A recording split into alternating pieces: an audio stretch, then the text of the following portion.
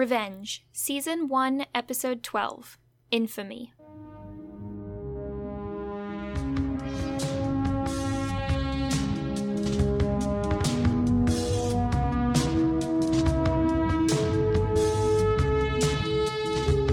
Hi, and welcome to Mikowski Cast. I'm Mary. And I'm Laura. And today we're talking about Episode 12 in the first season of Revenge. How are you tonight, Laura? I'm doing all right. This is a great excuse for me to put a hold on my studies. It's sad. I haven't left the house since Friday, and it's Sunday. Yeah, you didn't come visit me like I wanted you to. We could have hung out this weekend. Actually, you know what? I haven't left the house since Thursday. When I came home Thursday, I haven't left since. I've been in my room studying. So, Dave and I, my brother. Yes, our brother. Our brother. He sadly left yesterday to go back to Seattle for the semester. Really sad. But on Friday, good for him. It's just sad that he's going far away, but he's doing well. Yeah, I know. I'm not going to see him ever. I don't know. I don't know if he's coming home for Thanksgiving. Who knows? Since I've been working, I've literally been in my room 24/7, and he's just been in his room playing on the computer. I felt so bad that we couldn't really hang out. But Friday, we were going to hang out. We were literally walking out the door to go to the Virginia Tech versus UVA men's soccer game. It was scheduled to be at 7, and right before we left, Mom was just looking some stuff up, and she found out they moved the game to 2:30 that day. So, they had moved it earlier? Yeah, they had moved it earlier because of the weather. So it had already happened. It already happened. You didn't even notice? We had no idea. I was going to meet up with this one girl in my program, and we were literally walking out the door.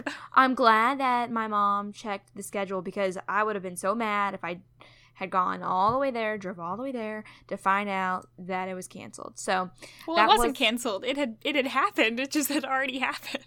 Oh yeah, I mean it already happened, and you know what they tied 1-1, so it was kind of good because I don't know, an anticlimactic game. Yeah. I don't know where my loyalty would have been, but that would have been the one opportunity I would have had to leave the house, and I didn't. So I tried, but school it's a lot. Let me tell you, it's I think I've worked harder now in the last 2 weeks than I have all through undergrad. It's probably not true, but it's what it feels like. It feels like that because I haven't done any schoolwork in the last 3 years, except for the Disney classes that I took.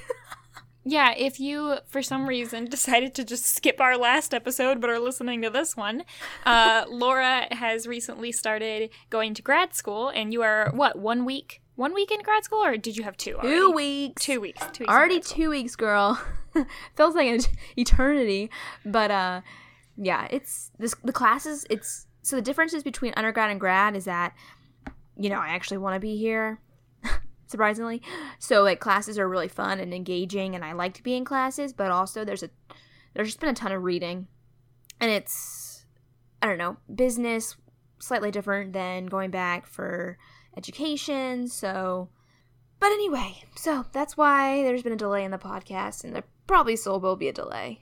Yeah, so, we may switch to once every 2 weeks, just depending on how difficult it will be for Laura to record based on her work schedule or, her school schedule. We may be able to sort of stock up on some podcasts at some point and release them more frequently, but it's really just going to depend on if she has any time coming up.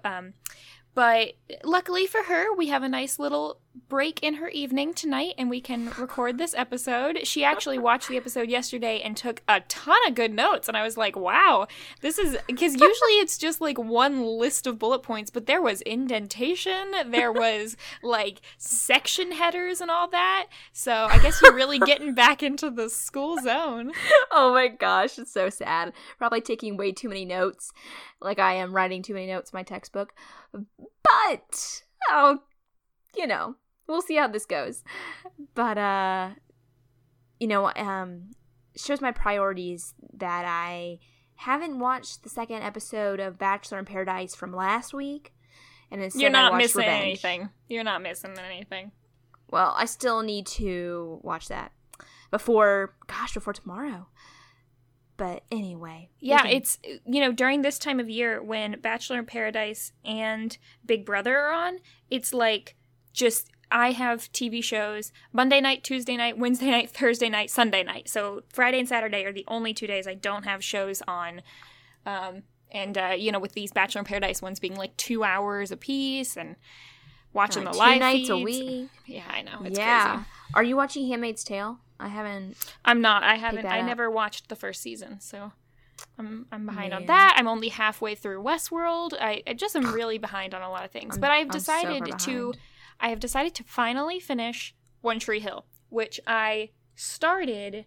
I started years ago with you. We watched the first couple seasons because I think we owned maybe the first 1 or 2 seasons on DVD. Like 3, maybe. Yeah, and then in college, one year I was like, okay, that's it. I'm going to do it. I'm going to watch all of it. I'm going to get all caught up. And I powered through. I started from the beginning and I got to season 7. And I think this was my junior year of college, maybe, or summer before junior year.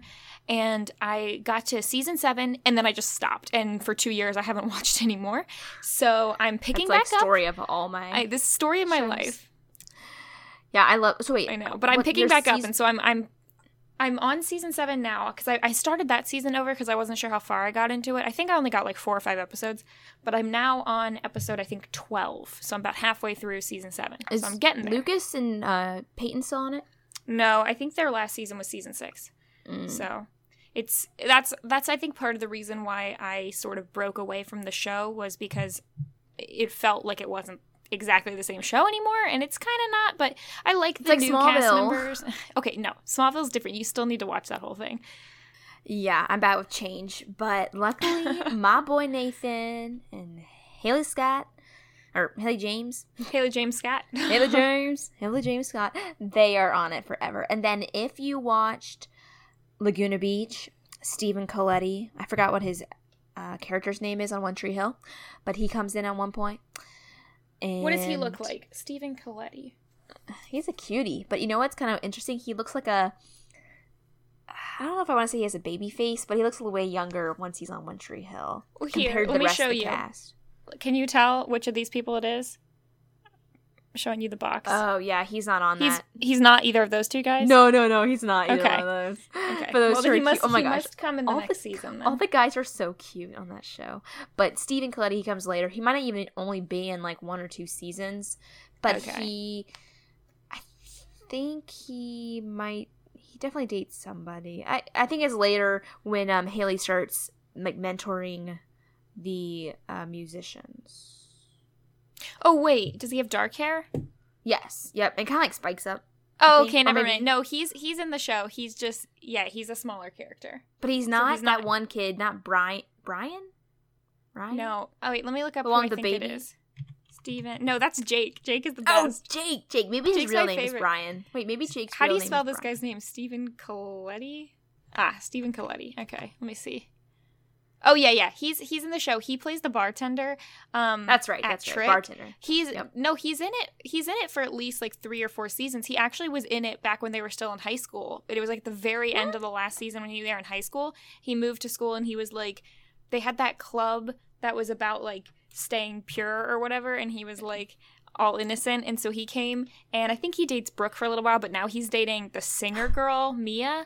So yeah. So is it Mia, Haley James is she's mentoring her because she's kind of, yeah, she signed her, yeah.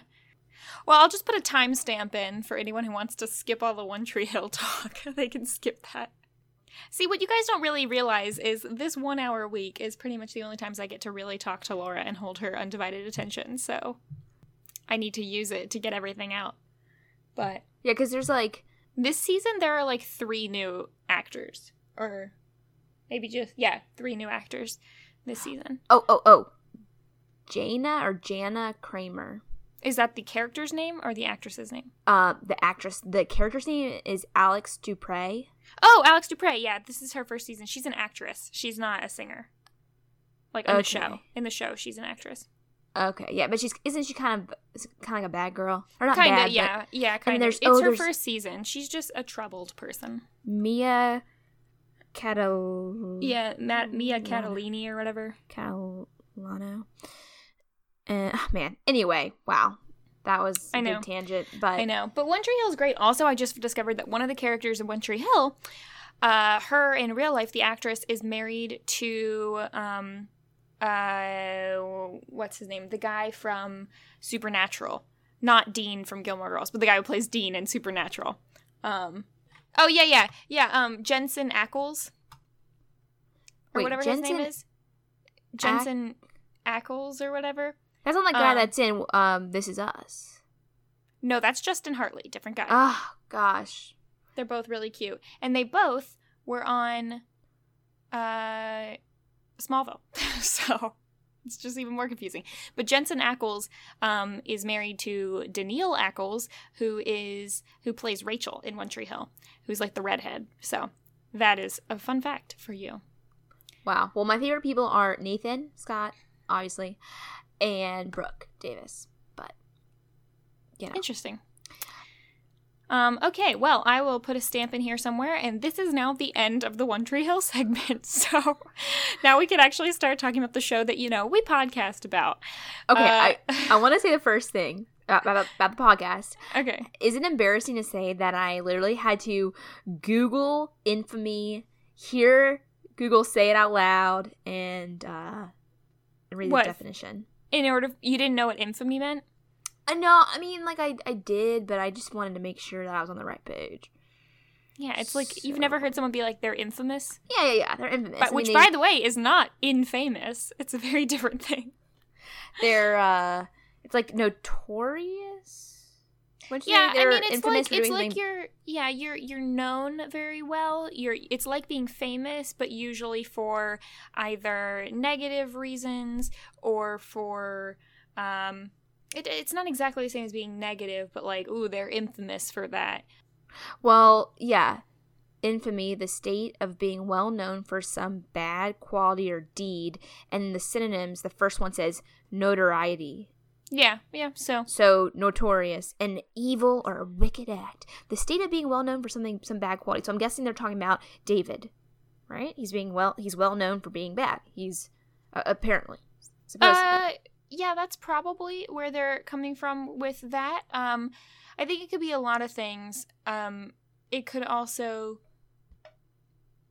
I was trying to see if it could be tied into Mason Treadmill, but it's more like Treadmill... I think Mason Treadmill made David Clark infamous, yeah. Infamous through the book. Yeah, that's definitely... Because really, besides the news, I mean, I guess everybody still would have heard about David Clark through the news, but Mason... just really dove deeper and with all the personal interviews with everybody around it. So around him, around the crime. Well, let's go ahead and jump into the episode and get to our discussion of that. And so the episode, of course, like all the episodes, starts out with a quote, which says, "For the average person leading an ordinary life, fame holds a hypnotic attraction. Many would soon perish than exist in an anonymity. But for the unlucky few who've had notoriety forced upon them, infamy can be a sentence more damning than any prison term." It's funny how they put notoriety in there. Yeah, I mean, it's basically what you were saying. People strive to be famous, but for some people, when you have fame and notoriety, forced upon you, that it's something that can be, difficult to escape from. And obviously the direct tie-in there with saying more damning than any prison sentence, David's also in prison, so he's got them both. So good for him. Yeah, but partly it's like you want what you can't have, and then once you have it, you don't want it. I mean, it's kind of different. That's actually totally different, but it could be someone that but it's really want to be famous. Saying that there are negative sides to fame as well, and a lot of people don't realize that. So yeah, but this one's or negative types of fame is a more accurate way of saying it. Yeah, you don't just want to be famous. You want to be famous for a good reason, not you don't want to be notorious. Yes. Okay, anyway, this is like an English lesson. Right. So, do you want to start by talking, going through the flashback at the beginning of the episode? Yeah, so, like all these episodes, it opens up with some kind of flashback or boom. This wasn't really a boom, but it was a flashback with young Emily, and we see her, and she's in, I believe, the orphanage, or not orphanage, but in her, I don't know, I guess whatever place. Did they ever say what happened to her mom? I don't believe that we've gotten super direct confirmation on where her mom is or what happened to her mom as of yet. She has told Daniel that her parents died when she was very young. That's really all we have for facts. Anyway, back to the flashback. So it's young Emily, and we see her reading a book. I think she's possibly in like a not exactly a juvenile detention facility, but a similar type of thing for really young kids. But it might also just be a foster home. It might be an orphanage. I'm honestly not 100% sure where she is. Yeah, I just feel like there was bunk beds in there, so it seemed like there was multiple people. Like some place where, I mean, I guess you could say it's an orphanage, but when I think of orphanage, I think of but like it might Annie. Yeah, it might be a children's psychiatric ward. I mean, we don't know. Oh, gosh. So anyway, she's reading a book, and it's on the cover. It says Society Connection, and it has her dad on the cover. And what do you feel about that title? Society Connection. I mean, I feel like it kind of makes sense in terms of oh, he was, working for a rich company, and because of these connections, he was able to, take down this plane and all that. But it's not a very catchy title. Could be more poppin', If I saw a book called Society Connection, I wouldn't be like, ooh, I want to read that. Yeah, I don't know if I'm really making the connection. Society Connection. Unless it's not like a series that he did and this was featuring David. No, this is just completely a separate book all about David. Right? Right. Yeah, it's a book all about I was thinking that the trials. Because I was thinking maybe he's connecting society with David. Society Connection, or connecting society to another. Yeah, I don't know. I'm really interested. I don't know why it's named Society Connection. Did it even say David on the front? Like the story I didn't of pause David it. Clark. I didn't pause it, so I don't know. Okay, yeah, me either. But anyway, I noticed at the cover, right on the top, it said Mason Treadmill. And I was just kind of paying attention to that because I knew that would come to play later in the episode, which obviously it's all about. But anyway, so then it flashes to the present time and you see Emily reading the same book. And I also paid attention to that said, infamy can be more damning than any prison. Because that's huge. Prisoner. Yeah, I was just going to say that this episode starts much like many of the other ones do, with Emily and Daniel in, her room at the beach house. And Daniel comes in and he's discussing how he is going to not go back to business school this semester. So it must be nearing the middle to end of the summer because they're already starting to make plans for the future, which we'll see more in another subplot this episode. But so Daniel's saying that instead he's going to go work for the company and that he might move back in with his mother for the time being. Yeah, he's going to put business school on hold and continue to work for the company. And he also mentions that because of the whole Tyler fiasco mess, his mom is kind of on edge and wants Daniel to come back into the mansion. Victoria, he says Victoria's upset. Don't know if all this is actually true, but that's just what he says. I kind of have my doubts. We learn later kind of maybe there's a different motive. But, and then Daniel suggests that Emily and him get a house in the city once the season is over. And you know that, that's totally would ruin... Well, you know what? I say that it would ruin all of Emily's plans, but Emily moved to the Hamptons to be next to the Graysons, but would you think that Victoria would probably move back to the city too after the summer? So it really wouldn't matter? Well, I think part of the reason she moved here was also to be in her father's house. I think that's a big part of it. But yeah, I mean, so he basically says, let's move in together. And she says, oh, well, my parents are dead, but they had certain, they were very traditional. And she wants to keep those traditions alive in order to honor them in a way. And I said that I think it's probably because she wants to stay at that beach house and also because she doesn't want Daniel around 24/7 at this point necessarily. I mean, if they move into a small place in the city, how is she going to be able to, have her plans and do? I mean, it's good because she'd be near him, but it's bad because he's always around probably. Yeah, exactly. It'd be kind of hard to hide all her stuff when they're sharing a house, as opposed to, like, right now he's probably not snooping through her floorboards, you know? It's her house. Oh, yeah, for sure. Yeah, I mean, it would totally ruin her plan. And, I mean, she still reassures Daniel that she loves him and she wants to be with him. But I also think that's like, come on, Emily, you know what he's going to... If you mention you don't want to live together until you're married, I feel like if he really wants to be with you, that's going to make him think, okay, well, let me propose to her. So... Yeah, and we'll get to that more at the end of the episode, because it sort of comes full circle at that point. That's the thing. What's her plan? I mean, was she just planning to date Daniel for as long as she needed to, for as long as, yeah, really, she needed to, so she could get close to the Graysons and then cut them all off later? I mean, this is getting way deeper than I think she even thought. I think the Daniel stuff she's sort of taking as it comes. I think if she was able to take down the Graysons while just dating him, I think she would do that. If it involves more, I think she's willing to do whatever it takes. Do you think she's even willing to screw him? Do I think she'd be willing to do what? Like, take him down, too. Yeah, I don't think that he is so sacred to her that she wouldn't... take that opportunity, but I don't think that, he's definitely not her main target.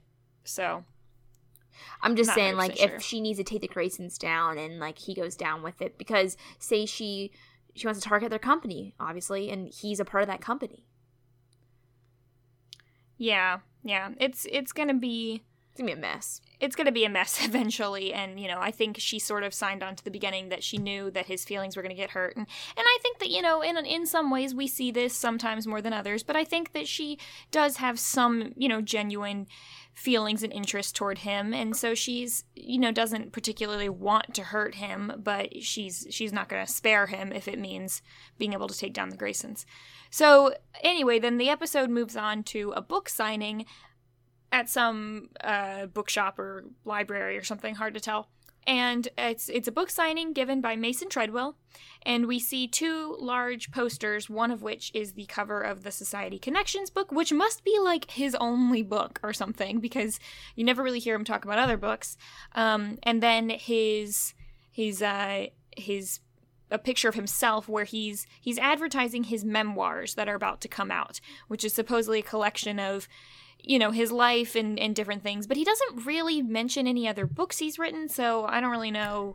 I mean, I would like to think that he has written other books. It's just probably this was the biggest one. I mean, about a guy that was helping terrorists. I mean, a huge thing that probably happened to the nation. I'm sure this is probably the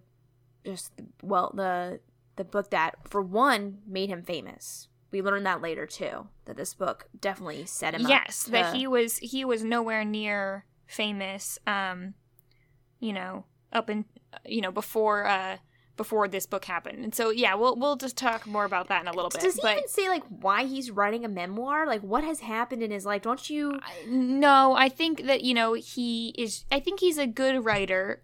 We hear him read a little bit of his memoir later, and he's a flowery writer. He sounds appealing. I think it's more so that he just sort of fancies himself a slightly famous person at this point, and so people would want to read his book about himself, but I don't know. Anyway, so he's at this book signing. We've got Emily, Nolan, and Victoria, who are all there. And Victoria seems to know Mason. She's sort of chatting with him, and Emily goes up to introduce herself and get her book signed. And more importantly, she introduces Nolan to Mason, which is clearly part of a larger plot. And Nolan talks about how he feels like, he had a brush with death recently because of the whole Tyler situation, and so he feels like his life sort of flashed before his eyes, and he wouldn't want to die without, leaving behind a good story. So he's sort of enlisting or dropping the idea out there that Mason might want to write a biography about Nolan. So they decide that they're going to go meet up at some point and discuss that. Mason says, "My subjects are always my inspiration," during the book meeting. And it's like, well, duh. You write these stories about these specific people. I don't know. I just thought that was kind of, obvious. Yeah, it's pretty good. And then, so Victoria, invites him over for lunch later. And then we flash to a scene at the Stowaway where Emily is calling Jack to thank him again for jumping in front of the gun for her in the last episode.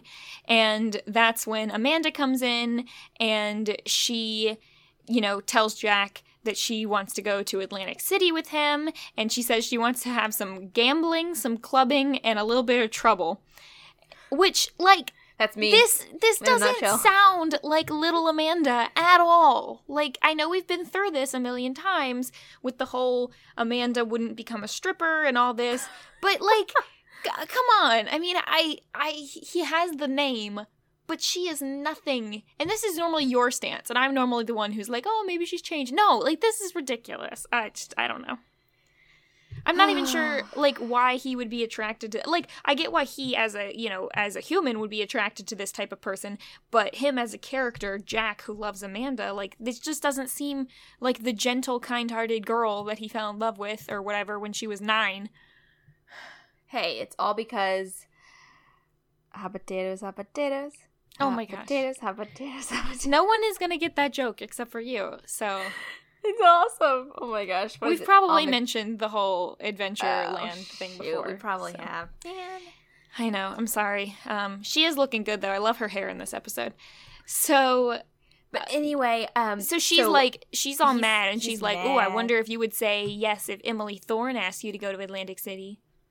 Yeah. Burn. Anyway, so we go back to Grayson Manor, and... Victoria wants Mason to talk to Amanda about why she moved back here. So she's talking to Mason, and I think she's hinting that she wants to... There's a reason why that she's inviting him to the manor. It's not just to get lunch. Yeah, I think, she clearly wants... She has some other motive, and so we see that... he comes over and we get a little bit of information that we've been curious about. He asks where Conrad is, and she says that Conrad is now living at the South Fork Inn, which is just kind of silly. I mean, come on, he couldn't have gone anywhere else. Is that, the only place around? There's no apartment buildings. There's no, condos he can rent. He's just staying at a hotel. That just, I don't know. I just feel like he would need more room than that. But... Just because the show's on a lower budget, so they wanted just to reuse the set they had. I guess so. So Conrad's holed up there, and Victoria and Mason are talking, and she says that, the reason she brought him over is because she wants him to go interview Amanda Clark. And he's like, you can tell he feels a little bit uncomfortable with this whole idea, because he clearly feels bad for her.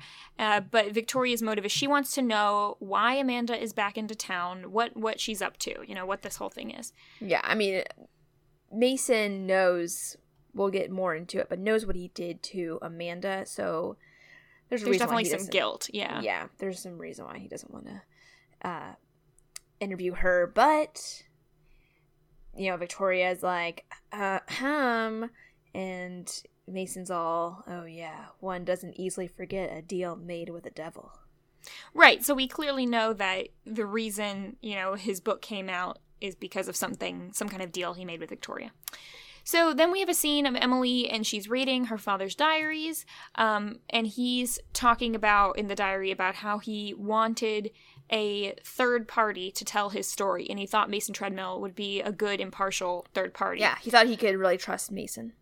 Right, and now I'm not sure how he knew Mason, how he met him. It might have just been literally, I need a random author who has no connection with the Graysons. But he just wanted a third party. So we get what appears to at first be a flashback, but then it ends up being a video that it looks like she's watching online. And it's a video of David talking with Mason and, talking about how he thinks this whole thing is actually just a big cover-up, and how in order for this cover-up to work, it would have needed people on every level, friends, coworkers, prosecutors, attorneys, etc., which we know is true. He's guessed the truth based on these last several episodes, Yep. And so we know that David's figured it out. And so he is talking to Mason, and basically, Mason's like, wow, this would have been an enormous thing. Why would anyone do this? And David's like, because, clearly they would have been guaranteed money, power, security, whatever. They were probably blackmailed. The Graysons are extremely powerful. And then we see that this is actually an interview that is being shown on a video between Mason and some interviewer. And so Mason is actually talking to an interviewer, pointing out this video, and the interviewer says, David seems to really be believing everything that he's saying, and Mason is basically saying, yeah, well, he's, in his twisted mind, he must believe his own truth, but clearly it's not true. It's just what the psychiatrists say happen, when you commit a crime and go to jail or whatever. And did David mention, did he say they're Graysons directly to I don't think Mason? So. I don't think he ever uses the word the Graysons. I think they just say they, they are powerful, they are controlling, because I think at this point, David is still sort of trying to protect Victoria. I paused the frame on the video where Emily is reading the diary, and the beginning of it is part of the voiceover, which is basically him talking about how he wants Mason Treadwell to, tell his story. And I read the rest of it, and the rest of it basically says, I really thought I trusted Victoria. She, if she was involved in this in any way, wow, my whole worldview will be shattered, basically. So he's basically saying, Mason's my last hope. I really hope that, that Conrad doesn't get to Victoria. I hope she is not involved. So I think at this point he still trusts Victoria. Oh, poor man. I think he was just too naive. They really tricked him. I think he's a good guy. He believes the best out of everybody, and they got him. It's just horrible. Yeah, I mean, it's unfortunate, and it shows, how corrupt the system can be. How ruthless, they just don't even care, the Graysons.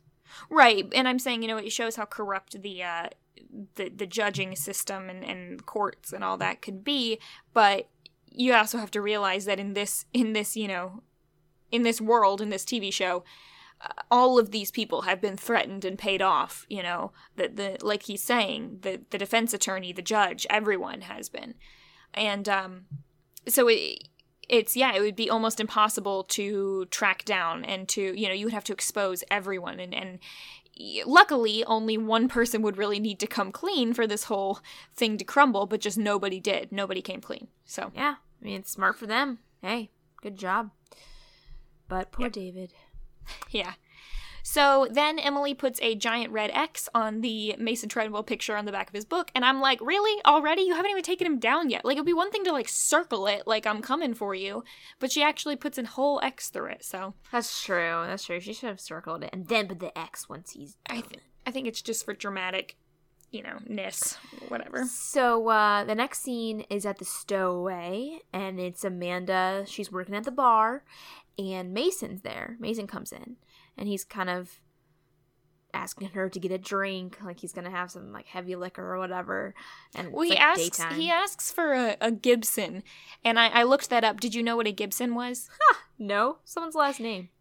Yeah, so it's gin and dried vermouth and a pickled onion. It didn't look very good. It's not what I personally would like. I don't like martinis or anything that's alcohol on alcohol.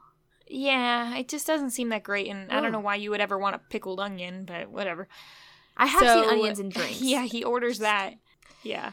And this is a really interesting scene, though, because he comes in and he, introduces himself, and she clearly doesn't know who he is. And he's like, oh, I interviewed you as a kid. And, she doesn't know, because Emily has told her nothing about her life. This whole thing would just be so much more straightforward if Emily just clued her in a little bit. Yeah, but she plays it off well. He's like, I'm Mason Treadmill. I interviewed you. Treadwell. It's not Treadmill. Mason Treadmill. Oh, my gosh. Oh, gosh. Treadmill. Mason Treadwell. Mason Treadmill. I mean, hey, he's treading well on that treadmill, Oh, my God. Anyway, I like how she covers,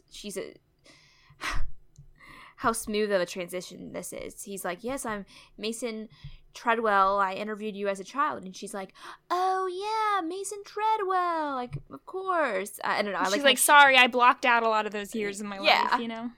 Which, I mean, can be true, I guess.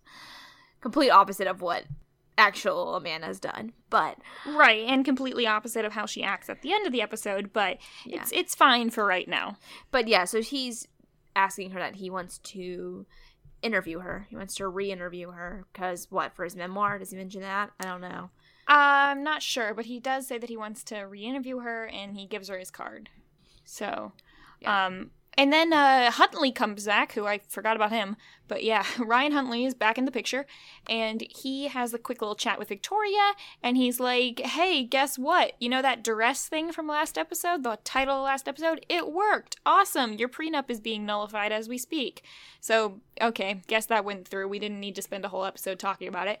I know, seriously, I was like, okay, that was it. That was done. That was easy. And so she says, how's it going with Charlotte? And he goes, we haven't found a legal way yet to get Charlotte, to come back. So technically right now she's still under, I guess, equal custody, or there's no reason why we have where she can't live with Conrad right now. Yeah, and Huntley raises some point about how he's concerned, he's nervous about her involvement in Grayson Global. Right? But then she her says, investments. Her investments, but then she mentions that, well, if I combine with Daniel, then we'll rule the company. Right. So basically, I think the way it works is that I wasn't 100%. You combine their shares. Yeah, they all have shares in the company. Everyone, and let's just pretend for a second here that maybe Conrad has 30, maybe they each have like 30% or something like that out of Conrad, Victoria, and Daniel, or maybe a little bit less than that because maybe Charlotte has some, but she probably can't get to it yet because she's still a child. But I think that they were talking about how there was basically something that Conrad can do. It's divest her of her stock. I'm not really sure what that means, but that's what he mentioned. And so their plan is that they want Conrad to restore Daniel's access to the trust that his grandfather gave him, because I guess his grandfather, who started Grayson Global, that's where the money, or that's where Daniel's money is. He was given to him by him, but he can't get it yet until, Conrad basically gives it to him. And so their plan is to send Daniel over, because Daniel is, aligned with his mom. So if they send Daniel over, because Daniel is currently, working for the company, then Conrad might be inclined to give it to him. I'm not really sure. See, I'm confused because Daniel's already 18. Like, he's already of age. I just feel like he would have access to that. And I know later they amend. Well, this is a lot of money. So I think probably when, and it's not just money, it's stock in the company. Maybe it's shares in the company. He has to be at a certain level in the company, you think? Or an age. I mean, probably for this type of thing, it would be pretty normal to say, you've got to be, 28 or whatever. I mean, or maybe you have to work for the company or something. Because, having shares in the company is not just the same as being able to, like, cash out money. They're not worried about having money being cashed out right now. They want Daniel to get his shares back so that him and Victoria can own a certain amount of the company so that Conrad can't force them out. Yeah. And I think... Or force Victoria out. And I'm guessing that Daniel's already aware of this, and that's why he wants to be close with his mom? Is that... No, I think Daniel wants to be close with his mom because he's always gotten along with his mom better. Yeah, maybe that's true. So the next scene is with Charlotte and... Wow, I put Decan again. Oh my god, it's Declan. You can't keep writing Decan. Decan. I was like, Decan? I mean, Declan? The return of wow. Decan. I literally put Decan all over this. But yeah, anyway. No, it's Declan. Just put an L in there. Jeez. Declan and Charlotte, who, I mean, are they still in this show? I feel like we never see him. This episode was the most shoehorned in, oh shoot, we forgot about them. Let's throw them into 3 scenes throughout the episode. That's what it felt like. It felt like they literally just got like randomly thrown in a couple times. Shoot, these people are, need to get paid. They're probably like, we need a scene. But anyway, so they're on a field trip, and they...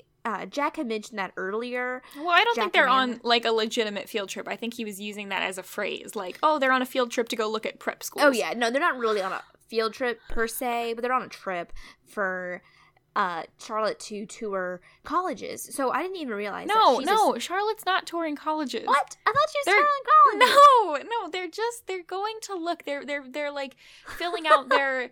They're getting their schedules. It's like orientation, but for prep school. They're just going to pick up their schedules for their school. It's the school that Charlotte's always been going to. It's just Declan's now going. I don't remember. Wait. Declan is going? Are you sure? No, he's not. Maybe not. No, maybe he's not going. He's You're not right. going. No, he's not going. Definitely He's not going. But he went with her to go look at them. I because he hasn't been. I don't. Maybe this isn't the school she's always been going to, but she's always been really smart, and so like. She's I thought she was going to this school. I thought she college. was going to college. So she was like, yeah, I got all my schedule. Well, anyway, you know what? It's probably the same thing. Prep school, college, probably all the same thing. She'll live there. Okay, but she's only in like 11th or 12th grade. Like, I don't even know if it's that. It might be like 10th grade. Who knows how old they are? I don't know. But anyway, so Declan's like, man, girl, I'm never going to see you. And then Charlotte says, well, I can multitask. And then Declan's all, that's right and all, but I don't want to be one of your tasks. Where does he get off? Like, he got this girl he's been searching for forever. He's been, like, fighting for her. He gets her, and now he's like, oh, I'm not gonna have enough time because you're smart and you, like school. Like, yeah, dude, like, be happy enough. And he's like, oh, I'm not gonna see you. It's like, not just being smart and liking school. It's also that she's rich, so she can go to these schools. Right, but did you listen to her schedule? Because I wrote down her classes, so. No, I didn't. I didn't take detailed notes. She's taking calculus. Okay, pretty hard. I'll give that to her. This is why I'm guessing she's probably in 11th grade, because you usually don't take calculus before that. And that's pretty much the earliest you would take calculus. I'll tell you in 9th grade, girl. You did not take calculus in 9th grade. Did you even take calculus in high school? I don't even think you took calculus. Actually, pre-calc. No, pre-calc does not count. I said calc. I took pre-calc first semester senior year, calc second semester, and then in college I took calculus with matrices. You took IMPO, whatever. So I taught myself how to do it. You're no mathematician. Ugh. Whatever. Okay. How does that make sense? That a hard math class in college that it's self-taught. Like, no, it's because it's different levels. You didn't take the same calculus that I did. So, Charlotte's taking calculus. She's taking AP physics. I forgot to write down, I feel like there was another AP class. It might have been like AP chemistry. I don't know. And then she's also taking AP French. And then she's like, oh, I thought I tested out of French. And I'm like, well, go fix that then. Like, get rid of that off your schedule if you tested out of it. This is part of the reason. Was she really saying AP? Yeah, she said AP Okay, so French. She's definitely not in college. No, that's what I was saying. And then she said she's taking debate and she's taking tennis. First off, okay, I know it's a prep school, but honey, maybe you can cut tennis out of your schedule and put a little Declan in there. Like, do you need tennis? Like, go play tennis. But you're not going to be a professional tennis player, so unless you're required to take some sort of athletic class. Oh my gosh. Whatever. Then she said she's in the literary society, and that's why she needs to read some kind of book, which I'm like, cool, because I don't see any history or English on your schedule. You seem a little bit too hardcore into the maths and sciences. So, okay, literary society. And then apparently she's also going to be in the Model UN because she might go to, I don't remember where she said, like Geneva or somewhere. She said she might take some trip. Anyway, so. She's a busy girl. She's got a heavy schedule. Packed schedule. And, okay, come on. Like, Declan, sure, he's nice. He's sweet. He is sweet. Yeah, but come on. She's going back to prep school. There's going to be other boys who are, like, big and strong and smart and rich. And I know I sound horrible. You don't know that. Maybe it's a bunch of little wimpy boys at prep school. You don't know. Okay. Yeah. regardless, I think we're on the same page that he's being a little bee. Declan is just her little summer love, okay? Okay. And when the summer's over and she is back to school, she ain't gonna be thinking about Declan. He is not gonna be in her. Wow, you don't believe in their relationship? You sound like Conrad. Okay, no, on. I don't. You know from day one, I'm not. I liked her ex-boyfriend, the one who cheated on her. I'm just kidding. What? Ew. Okay, yeah, we're definitely moving on for now. We have now talked about Decan and Charlotte for longer than they were actually in the episode. Okay. So okay. Anyway, okay. So Daniel meets with Conrad in dun dun dun South Fork. Yeah, in the South Fork Inn. So he meets with Conrad, and he's like, "Hey, you should give me my trusts. You should release them." And Conrad's like, "Cool, I'll meet with my lawyers. We'll figure that out." And so that seems easy. Then he walks away, and the lawyer shows up, and Conrad's like, "Yeah, I totally have got Victoria pegged. I know exactly what she's doing. That's fine, whatever. Daniel can have his money, but only once we put in this conditional clause, which is going to be he needs to either get married or he needs to turn 30. Cool. So, and then he basically says, like, "Oh, I wouldn't be surprised if Daniel's relationship doesn't even last the summer." Like, he has no faith in true love. Like Emily and Daniel. Are we thinking that he's about the same age as Emily? Younger? Older? I still think he's probably a year or two older. Okay, we can do this math again. She just seems, I feel like we do this math every episode.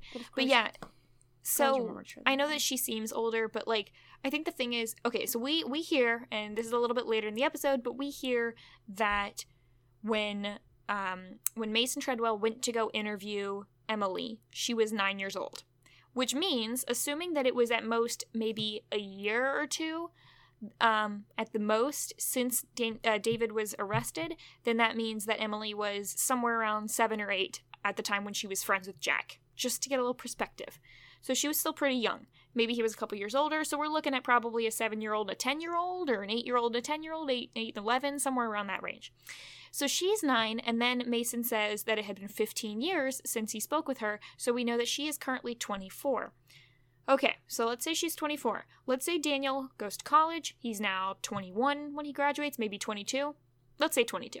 He's 22 when he graduates, and he is partway through business school, so he could be anywhere from 23 to probably 26. We don't know. I like to think that he's probably like a year older than her, maybe. Even though the actress looks older, but whatevs. Mostly just that Emily talks more professionally and stuff. She just seems more mature. She's been through a lot more in her life, and women are more mature than men. I mean, wow, you're gonna lose all of our male followers. No, that's not what I mean. I mean, they mature faster than men. Yeah, but they're adults now, so I don't really know if it matters. Okay, I'm just kidding. Men are great, I guess. Okay. Anyway, so then, you know, Conrad basically says that he thinks that Daniel could be easily distracted. Anyway, so then we have another scene with Emily and Nolan, and they're meeting with Mason Treadwell at his cottage. Yeah, so my question is, did Mason at all mention that he wants to interview Nolan? Like, wouldn't he want to? Yeah, not for his memoirs, though. He's going to talk with Nolan about writing a whole biography for Nolan. Oh, so that's why they're there. I don't know why Emily is there. I guess just as a friend of Nolan's. So they point out, maybe Mason points out first, like, this is my memoir, and then Nolan and Emily making a point to ask, oh, like, is that the only copy? And he says, yes, like, I only keep one copy of my memoir. And it's like, he writes on a typewriter. Yeah, it's weird. And he's just very, like, hoity-toity, like, I live in a cottage and it used to be owned by Hemingway, and yeah, and then I typed up my memoir. He points out to this cabinet full of tapes, and there are all these tapes of his interviews with his key players. And so that's why I'm thinking that he has more than just one book, because there's like stacks of tapes in there that I'm guessing are all, you know, famous people or... Yeah, I didn't pause it, but the ones in the front say Society on them, you know, the name of the book, Society Connection, but I didn't pause it to see what the ones in the back said, but they probably said other things. I was totally thinking that Society Connection was a series of books, and one was on David Clark. I could be completely wrong, but... Oh, maybe. I mean, that's a good thought. If it is, though, I still think the David one is the first one. Yeah, for sure. So anyway, Mason mentions to Emily that he's interviewing Amanda for his memoir.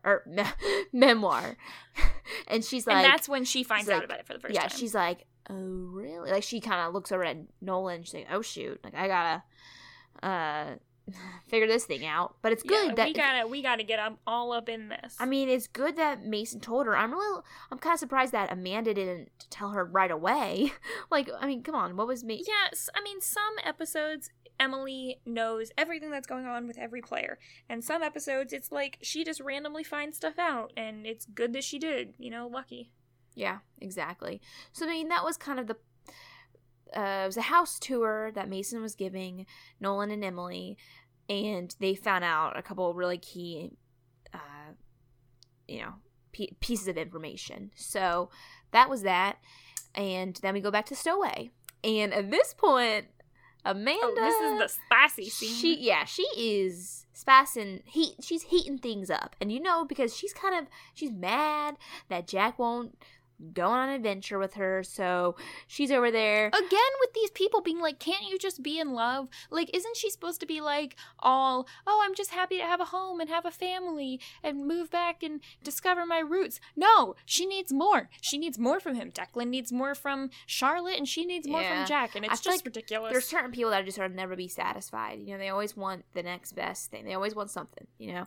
But maybe they feel like their life isn't exciting unless they're wanting something. I don't know. But anyway. Yeah, I think she's gotten bored pretty quick. Yeah, she gets bored pretty quick, and she's not happy with Jack, so she's making it a point to be like, yeah, boy, well, I'm hot, and look at me. I'm pouring shots, and I'm kissing girls, and I'm getting on the bar, and I'm giving out dollar shots to anybody who wants to drink right from the bottle. So she's putting on a show. She's putting on a performance. But you know what? Hey, look, it's giving money to the bar. Yeah, she knows what she's doing. I mean, she's going from being a stripper to being a little bit more classy stripper on a bar. Jack makes a little crack at like, oh, this isn't like some other places you've worked. And I'm like, boy, step off. Like, this girl is fine. She had to make a living, okay? You know, girls gotta do what girls gotta do. And... Yeah, no, this is a judgment-free zone. Except for Tyler. We can judge him as much as we want. But he's gone. Sorry, I just had to mention him because, you know, it's been a whole episode. I'm hoping that he's gone for good. Yeah, so that's when Emily comes in, and she's here to speak to Amanda about Mason. But I guess first she sees Jack, and she's looking over at Amanda and going like, oh, whoa, what's going on there? But but I do love how so Amanda walks up to them and she's all, oh, you want to go to Atlantic City with her? I don't know what she says, but some kind of thing implying that Jack and Emily like each other, and they're both like, what? And then when Emily says that oh no, that's what it is. Amanda's like, can I get y'all a room? And yeah, Emily's like, what? I just wanted to talk to you. And so, yeah. But I love that when Jack walks away, Amanda's just like, hey, listen, girl, level with me. Like, are you and Jack a thing? Like, I love that she just outright asks. She doesn't spend several days, like, worrying about this. She just asks her, which is good. So do you think that Amanda, she seems insecure, okay? She seems insecure about there's a potential that Emily and Jack have a relationship. Or do you think, do you think that she's insecure because of that specific, there being a potential that Emily and Jack have a relationship? Or do you think that she would be insecure no matter what? I think it's more of an insecurity brought on by the fact that she knows that Jack is into her because she's Amanda Clark. And she knows that she's not really Amanda Clark. And I think that's more where it comes from. I think that, she probably would get in catfights over guys with any other girl, but I think this one really stems from the fact that she knows that a huge reason Jack likes her is because he thinks she's someone else. I see. Yeah, that makes sense. So, anyway, Emily pulls Amanda aside, and they go outside to talk, and specifically to prepare Amanda to talk to Mason, prepare her for that interview. And Emily's hinting that, there's more to the story. And which is what Amanda had suspected from the night before, or the episode before. Yeah, exactly. Because does she say straight out that I think my dad was framed, or does she say that? No, basically what she says is, she's talking about the book and everything. She says, Mason, he's not a nice guy. He made out like my father, was guilty, and then, for this crime, and then Amanda basically says, what, is he not guilty, or is that what you're saying? And she says, I'm saying that I think there's more to the story. Okay, yeah. So she doesn't outright say it. She doesn't say anything about the Graysons. She just says, basically, this is not necessarily the truth. There is one really funny part in this scene also where Amanda mentions that Emily used to stockpile pudding cups and to bargain with a sergeant for a bottle of tequila. And I'm like, what adult takes pudding and gives alcohol? Like, there's no way the pudding could have cost that much. The adult can go get pudding somewhere, probably in this prison. Like, what? Whatever. I don't get that. So like, Amanda was kind of hinting at, like, Emily, don't judge me on drinking. We know how you used to be back in the day. Kind of, but she's also just saying, like, it gives us a little bit of light into, like, the more wild Emily, or, Amanda, like real Amanda back when she was in jail. And it also says, look, they were friends and they knew it. And I like how they cheers to the girls of Cell Block D. That's kind of fun, So, oh my gosh. So it's a nice little bonding moment between the two of them. I mean, I think we can see that throughout this show, Emily really lacks having a close girlfriend. It was, what's her name? Ashley, right. It was Ashley for a hot, 2 episodes, but, I like the fact that we can get some sort of friendship stuff with her and Amanda. Yeah, and back inside the stowaway, Decan... Oh my god. Oh my gosh. You cannot keep doing that. I can't. Declan is there now, and he's kind of looking at Jack like, what the heck? This is kind of crazy. And, but Declan tells Jack that, Amanda's good for him because Amanda keeps him on his toes, and, Jack is like a grandpa. Jack is just way too old for his age and just needs to loosen up, and Amanda's good. She keeps him young. Yeah, she keeps him loose, and also just the fact that, he doesn't want Jack to die young of stress and working himself too hard like his father did. And, honestly, whoops. I've never been a bartender. Never want to be. It'd be stressful. But, and I've never owned a restaurant. But, can it really be that stressful? Especially the stowaway. It's like a small town. You're going to have the locals. It's not like it's... I think the stressful part is, I think for non-chain places and, places where it's, they're probably only a certain type of clientele go to the stowaway, locals, but that's it. Probably not that many tourists, not that many wealthy people. And so for a place like that, it's probably stressful to just make sure that you make enough money. They were in debt. That's what his dad was always talking about. So that's true. I imagine it's mostly just that. That's plus difficult. It's just, I guess the stress comes upon, his father's death and wanting to keep the stowaway open, as tribute to his dad. So yeah, I don't think Jack really ever had any plan to run a bar for the rest of his life. I think he's doing this, for that reason. Yeah, for sure. I mean, what was he? How old is he too? I mean, at the beginning of the show, when he was still helping his dad with the restaurant. Did he have another job? Was he in school? I'm just wondering what.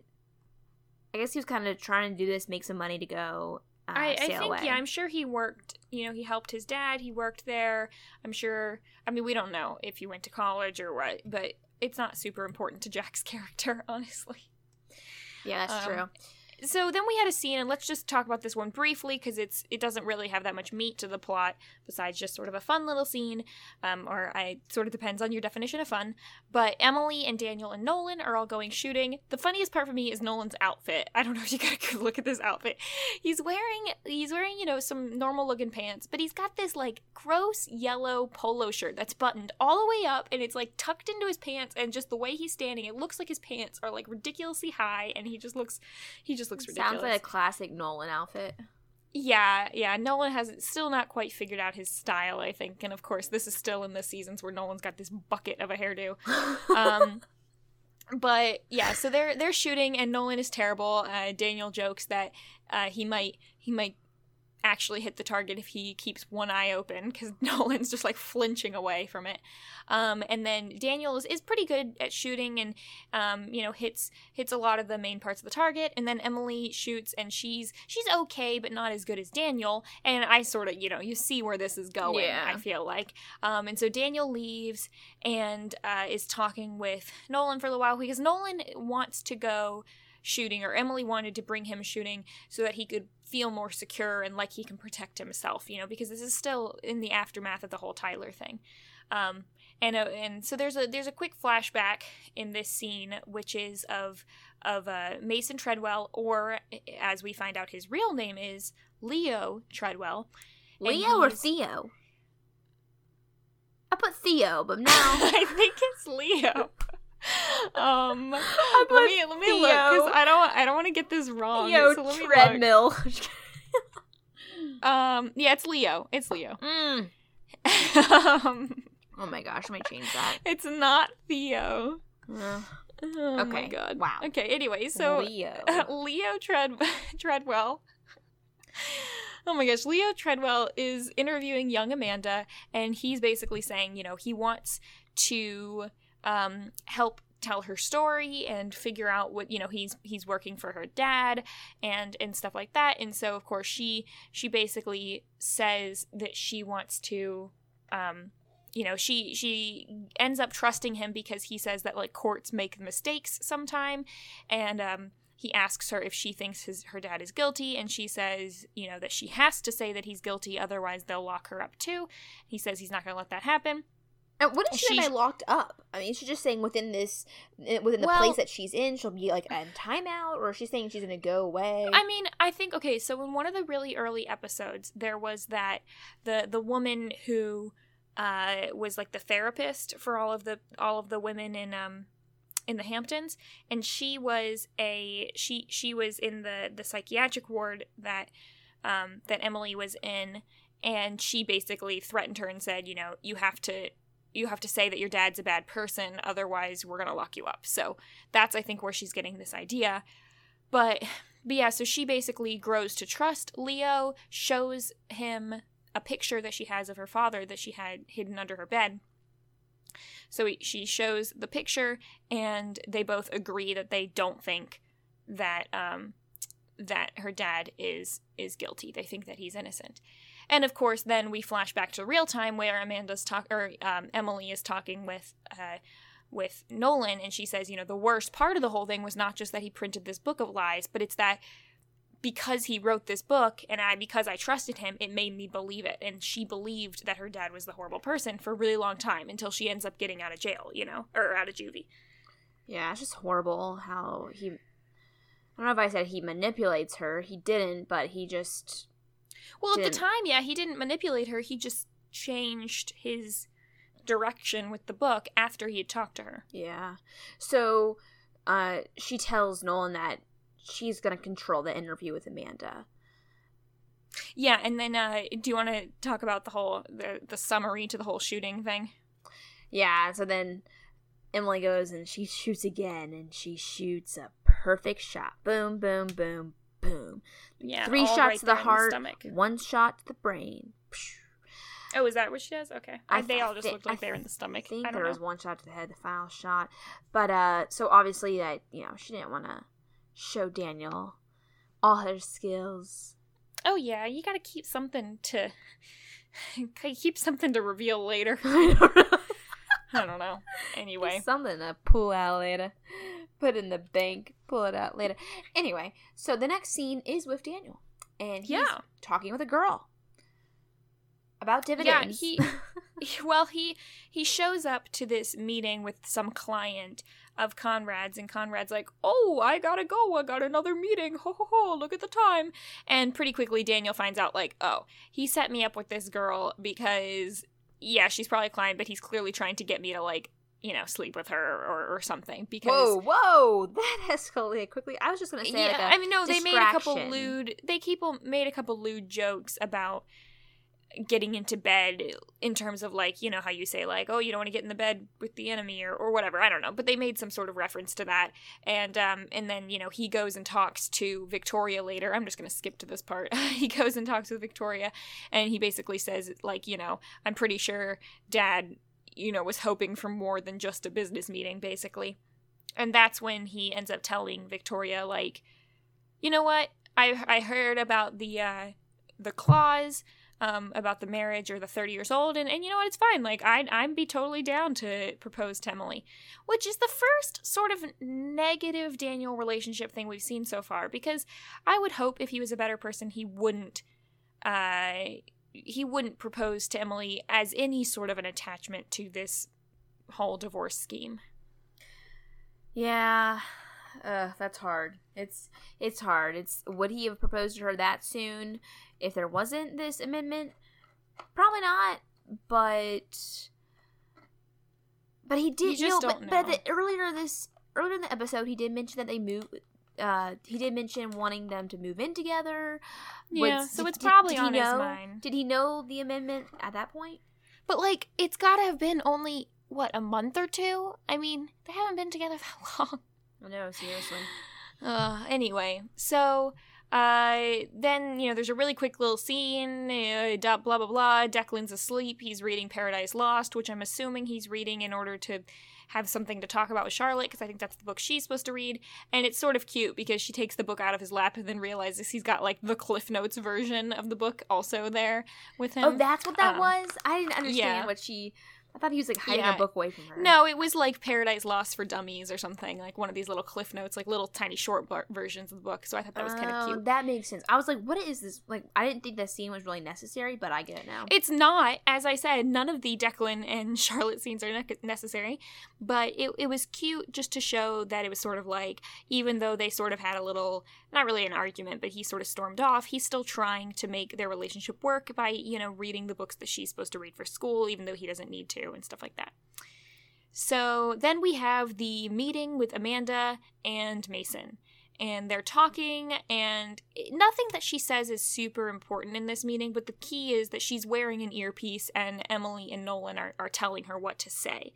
And basically what she's supposed to say is sort of call Mason out on the fact that he printed a bunch of lies, and he's like, oh, you were just a confused little child. And she's like, boy, we both know the truth. And she basically says, look, you're gonna go to this reading at Victoria's house, and that's gonna be your last chance to redeem yourself. And then she storms off. Oh, also, while she was doing the interview, I noticed, and they show this later, that she has, like, a lighter in her hand, and she kind of flips it open, closes it, flips it open, closes it. She uses that several times, and at first I thought that was, like, the microphone, but I don't think it is. I think it's just more like a calming thing that she does. Yeah, I think it's like a stress toy. She doesn't smoke, though. No. It was the lighter that we saw earlier that she used to light a shot on fire. Oh. So, yeah, it's just a lighter. And, yeah, she's been sort of playing with it all episode. She was playing with it earlier when she was having a conversation with Emily.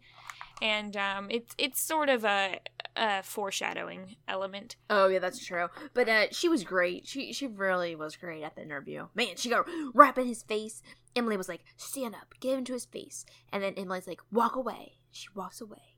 It must also be really difficult to, like, hear someone tell you something and then say it. Okay, but honestly, like, yeah, that just would never work. I don't think that could actually work that smoothly. No, there would be long pauses in the conversation. It's like when you're watching the news, and you know how there's that slight delay between the anchor versus the news reporter that's on scene. Right. Like, there's that like awkward gap. Like, that's what it would have been like. Like, yes, say something to me. What? Oh, you want me to do it? Yeah, do it. I'd be like... I just did it then. Oh. Yeah, it's pretty awkward, but... Anyway, so then they go over to Victoria's house for this Mason Treadwell meeting, and Ashley is like, "Oh, hey, Emily, like, BT dubs, I heard that Daniel, like, is gonna get some money from his trust fund if he marries you." And she's like, "Why on earth are you telling me this? This is so out of the blue." And she's like, "'Cause we're friends, duh." And I'm like, since when have they been friends? They've been fighting and, like, not hanging out for episodes now. So, whatever. And you would think that, like, Ashley would feel a little bit bad about the fact that Tyler just held a gun to Emily's head, but whatever. So I don't think she really cares about anything. Well, just like Emily, I don't think Ashley really cares. No, I mean, I would feel worse about this. I would feel worse for Emily, except for the fact that Emily doesn't care about Ashley either, so whatever. And then Mason arrives, and he informs Victoria that, because, you know, she's asking about what was Amanda's, like, what was the interview like, and he's like, "Look, Amanda is a angry little girl who has a very sharp memory." So, you know, he knows that she knows the truth, basically. Then he goes and he does, then we have a quick flashback of Victoria and Conrad, and they're talking with Mason, and he's trying to interview her. Clearly, at this point, he's still on David's side, and she's like, you know, "I'm not going to tell you anything," and all of that. And he basically says, "Look, I've got nothing to lose. Like, I'm not a famous writer. Like, whatever. I don't have anything to lose with this." And they're like, "Ooh, I bet we can negotiate." So clearly that is the turning point where they offer him something that makes him want to turn against David. Yeah, so it just shows that he was not some big hotshot before this whole thing came to be. Exactly. So then he does his little speech. Yeah, he does the whole reading, and of course they're building this whole thing up. Is he going to expose the truth? Is he gonna not? And he reads his new memoir, and he says, "Was I wrong about David Clark? No." I'm like, oh, dang it. He didn't say anything. Emily and Nolan, they just look really disappointed. Yeah, but, and then, you know, then they go to Emily's, and Nolan's there, mad that Mason didn't tell the people the truth. But Emily, she's not really that surprised. She's like, no. Yeah, you know how mad Nolan is? He says he hasn't been this disappointed since The Phantom Menace. Hey, I like that movie. I know, we have a soft spot for The Phantom Menace. Why all the hate? I know, we're the only ones with a soft spot for that movie, but it's just because what is going on with your hair? Okay, stop. I've been messing with my hair the whole Speaking time. of Star Wars and, like, weird hairdos. I've got, like, these 3 little lumps now. It looks sort of like Queen Amidala. Yeah, I don't know. Whatever. Look, it's comfy. It's very heavy. My hair has gotten ridiculously long, so. Yeah, so anyway, so Emily is saying, you know, she's not surprised that Mason didn't spill the beans. Victoria has too much control. So she knows Victoria is on to, or not even on to him, that she has that power.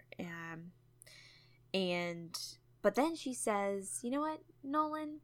I want you to take Mason out to dinner." Dun dun dun. So you know that she's got some other tricks up her sleeve.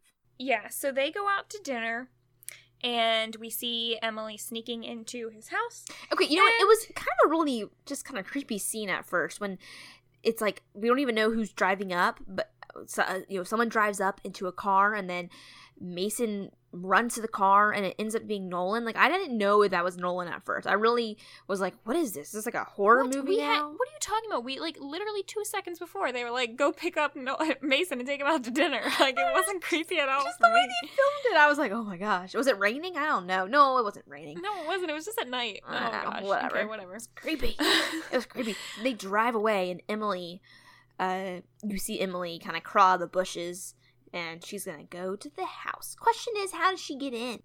I don't know. It doesn't matter how she got in. She probably broke in. It doesn't matter at this point because of what happens. Yeah. Wait, is this part even in? Oh wait, no, sorry, I'm No, off. we're gonna skip to it because the other scene we'll circle back to that. Okay, we'll circle back. So anyway, she goes into the house, and I did not know what was gonna happen because she's walking around, and then she just takes. Oh, she sees the memoir first, right? No. First no. Okay, rewind. She's going through the house, and she breaks the glass to get into the tapes. And at first, I didn't know where this was going. So I was like, wait, why is she making such a mess? I said, Emily goes after Mason's tapes. She just breaks all the glass, doesn't even try to do it carefully. I was like, what is she doing? Come on, Emily. It makes more sense later. I was like, she's smarter than this. Laura, how about you just watch 1 minute further and then you'll figure it out. I was typing as I was going. I was literally pausing every second saying, she is now entering the house. She is breaking the glass. Anyway, so she's taking the tapes, probably the ones that are about her father. And then she goes over to the memoirs. She picks it up and she sets that boy on fire. She says what? Well, yeah, she lights one of his cigarettes because he's got, he's been smoking these cigarettes or holding these cigarettes all throughout the episode. So she lights one of his cigarettes and she puts it on top of the memoir. She sort of blows it out, but then she puts it on top of the memoir as if it could have been like, oops, he lit one and he threw it away, but then it caught everything on fire. Yeah, that's true.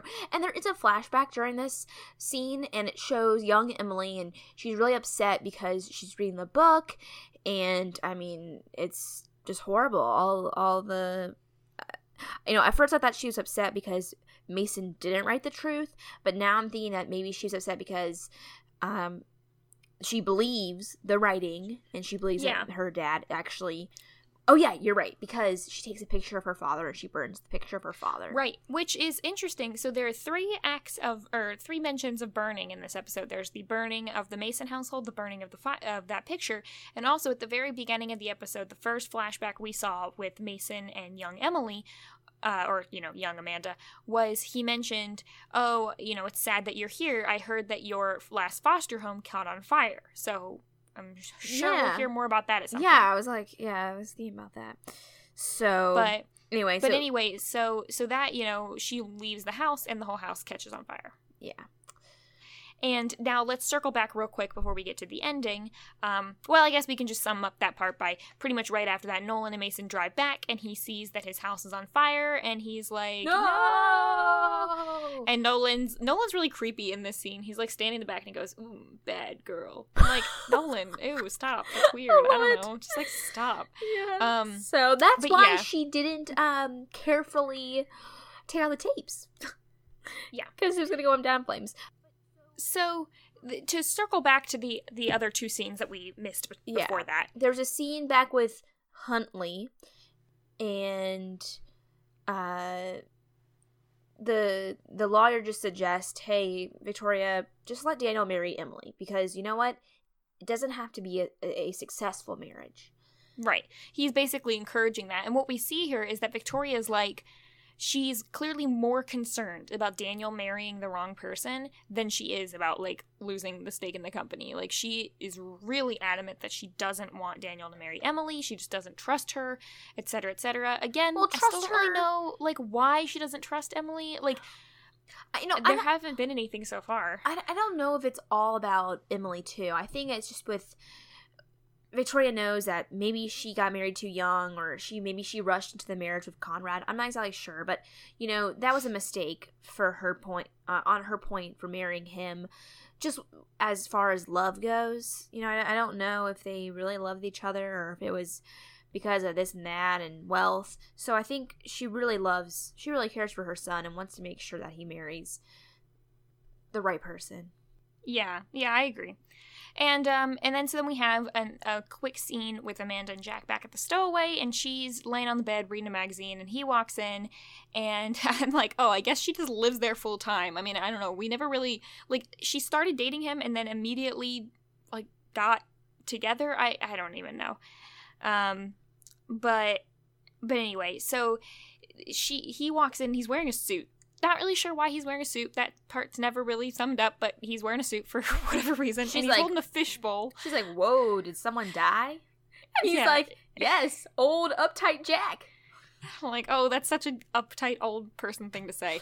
But he's holding a fishbowl full of what looks like $1 bills, and he says there's like over $500 in it, and I'm like, doesn't look like it. There must be some 20s in there or something. Oh, are you really familiar with a lot of cash? No. No. But still, also, he's like, so we're going to Atlantic City where I'm going to turn this 500 into 5,000. I'm like, you're going to turn that 500 into approximately $0, Jack. So I guess that money is not to pay for going to Atlantic City. It's just the money they're going to gamble there. I don't know. Yeah. I don't know. Never been. Anyway. So, I do love how he calls her darling in this scene. He says, darling, we're going to Atlantic City. Darling. And then the next scene is my favorite scene. OMG. So, Why? Because right after the burning, Emily goes over to the pool house, knocks on that pretty little door. Stop. Why is he living in the pool house? There is a giant mansion there. I'm sure that he has a room, if not multiple rooms, and freaky creepy Tyler was just living in this house. I know, but it is good. It is really good because it gives the separation from Victoria, so that when pretty little Emily comes over and he opens the door shirtless, he is shirtless. Oh, you said shortless. Yeah, okay. I think you meant very shirtless. Different. I wouldn't appreciate that, but he was shirtless. He opens the door and he's shortless. Oh my gosh. He's this wearing is not Game of t-shirt. Thrones. He's wearing a t-shirt and little tidy whities. No, he was shirtless. And I love what he says. She's just like hinting that, she's gonna come over. They're gonna do, a little adult action, a little mommy daddy time. Oh, stop! You got creepier. You should have just ended with adult action. Okay. And Daniel's all, oh, so you just gonna come over and hook up and leave? Ha ha ha. Or maybe I just add the ha-has in. But anyway, she's like, yeah, that's right. And he's like, okay, I'm okay with that. For some reason, that kind of just turned me off. I don't know. I think it was supposed to be I thought you said this was your favorite scene. Okay, I liked it because he was shirtless. I didn't appreciate the whole hook up and leave. Like, I didn't like that. Okay, so you know the whole point of this scene, right? So the point of this scene, it has a deeper purpose. It's not just so you can see him wearing the... Also, I didn't like the fact that she was wearing lingerie. I thought that was weird. Oh, I forgot. So she had a lingerie on when she was burning down the house. No, I don't think so. I don't think so. She went to change. It's getting hot in here. Yeah, stop. I think the thing is that she went in there and she made a point to say, just so you know, I haven't changed my mind on living together. And so he's like, oh, so you're just going to hook up and leave. Meaning like, oh, I guess we're not living together here. And she's like, yeah, I'm still staying firm on that. And the whole point of her saying that was so she could be like, the whole reason she went over there was clearly because she knew about this whole marriage or 30-year-old contract thing. And she, for whatever reason, we don't know yet, but she wants him to propose to her. I think she is some sort of plan why him working at the company and him getting those shares is going to be a good thing. Probably so that she can at some point use that to take down the company. But, so she's like, okay, I need him to marry me, and I said that I wouldn't live with him until I get married, and now I'm going to come over and show him why he's going to want to live with me, basically. Okay, so she's kind of completely changed. Or at least I didn't think that she wanted to get engaged and get married, but now... She's adaptive. Yeah, anyway. Okay, well, I guess I was just paying more attention to the shirtless bod and... Apparently. But... Anyway. So there's one final scene of the episode, which is really one of the most important things that happens. So Emily is watching an interview with David Clark. I'm assuming this is one of the interviews of the tapes that she has just taken. The question here is, based on the information she finds out, I'm not sure why Mason never told anyone this, because he's got gold here. But anyway, so she's watching this interview. Because Grayson's framed? Or yeah. Well, I don't know. I mean, I don't think the Graysons know that Mason just has this on tape, but whatever.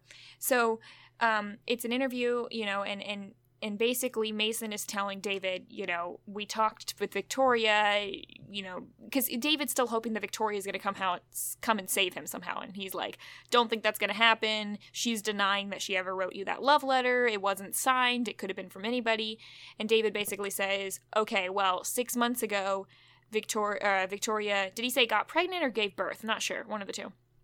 I think he said gave birth to a little girl. He might have said got pregnant, but gave birth to a little girl. And, he said, ask her who the father is. And that's when we find out Charlotte is Emily's half-sister. Or Amanda's half-sister, whatever. Yeah. Crazy. Yeah, ain't and it? clearly Emily did not know this. Oh gosh, yeah, no, she doesn't know that. Yeah, so I'm trying to think. Shocker. If we can figure out how old. So is Charlotte like basically like 9 years younger than Emily? Yeah, so we could do that math. Wait a minute. If she's 24. So 24 minus 9 is what? 15?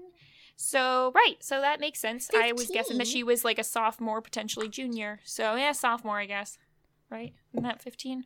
You know, it should be 15 or 16 because he did say 6 months ago You're they were right. born. So she could be a sophomore or junior. Yep. So I feel good about my estimate. Okay. So then, of course, the episode ends with a quote which says, "People are fond of saying you can't unring a bell. And while that may be true, that you can't... While that may be... I'm going to start over. Also, I had a question though, real quick. Okay. So are we thinking that Charlotte's... Oh, wow. I'm an idiot. I was just going to say, are we thinking that Charlotte's birth was an accident? And duh, because he was the father. So I was like, man, Charlotte is way younger than Daniel. Would they have done that like that? No, because Charlotte's dad... Yeah. And maybe that's why Conrad doesn't like him. Anyway, we'll go doesn't like her. Maybe we'll dive deeper into that later. Conrad does like her. I like BFFs. Oh, Anyway. you're right. Wait. Oh, does Conrad even know? Well, I don't think Conrad knows. I don't think Conrad knows that he's not Charlotte's father. I'm not 100% sure. We'll have to get to that in a little bit.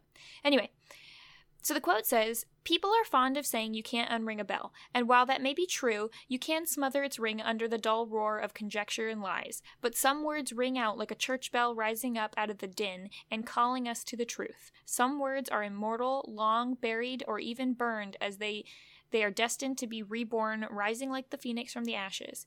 And when they do, it can literally take your breath away."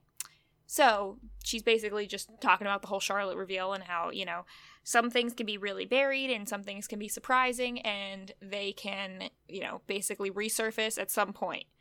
And that's what we got there. You can't unring that bell. Do you pause the show and write all that down? Or is that somewhere else? No, it's online. Okay, I was going to say, man, that was a long one. It's a lot of pausing. Yeah, it was. And it was also clearly online. It was not written correctly because I had to sort of improvise what I think they were trying to say because there are a couple typos in it, so I'm not really sure. Typo. Whatever. Yeah.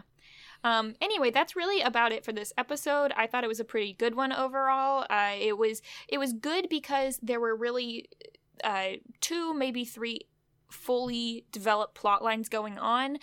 Clearly the Mason Treadwell thing was going on. We got a little bit of subplot of Jack and Amanda and their relationship strengthening, and Amanda finally learning some more about the truth, behind Emily's father and all that. And then we had the whole Daniel trust amendment situation going on, still involved with the divorce and all that. And Huntley's clearly still around, so he hasn't been taken down yet. So there's really a lot going on in this episode. So the question is, will we see Mason again, or do you think he's done? He's done. It's another. I think we definitely need to see a little bit of follow up with him because I don't think he's just gonna be like, oh, my house was burned down. Oh well, guess I'm gonna go retire. Like, I don't think that's gonna happen. His memoir was burned down. Well, he was a stupid little person for not making another copy. But whatever. So you guys can feel free to send us comments and questions on our website or on our Twitter, which is at KowskiCast. That's Cal with a K. You can also watch our episodes on our YouTube channel sometime eventually, maybe, which is also KowskiCast.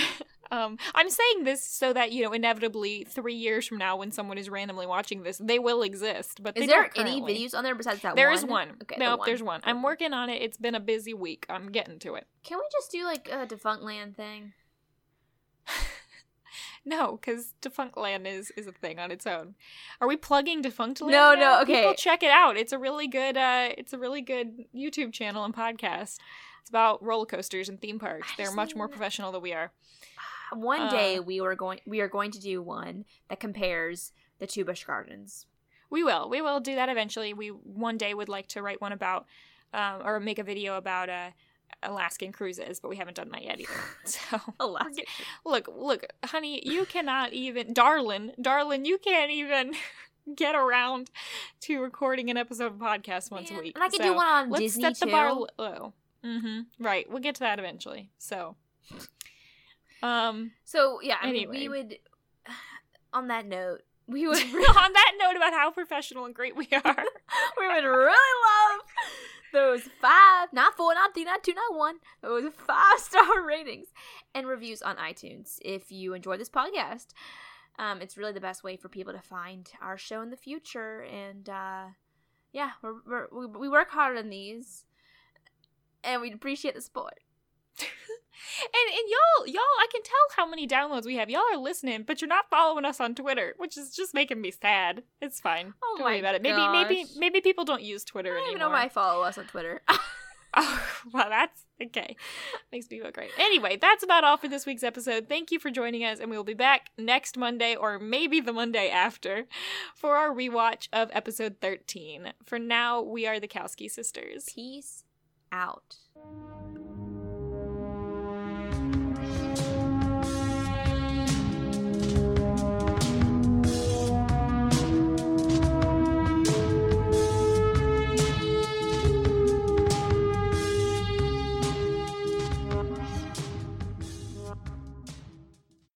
What do? I wish stop or record.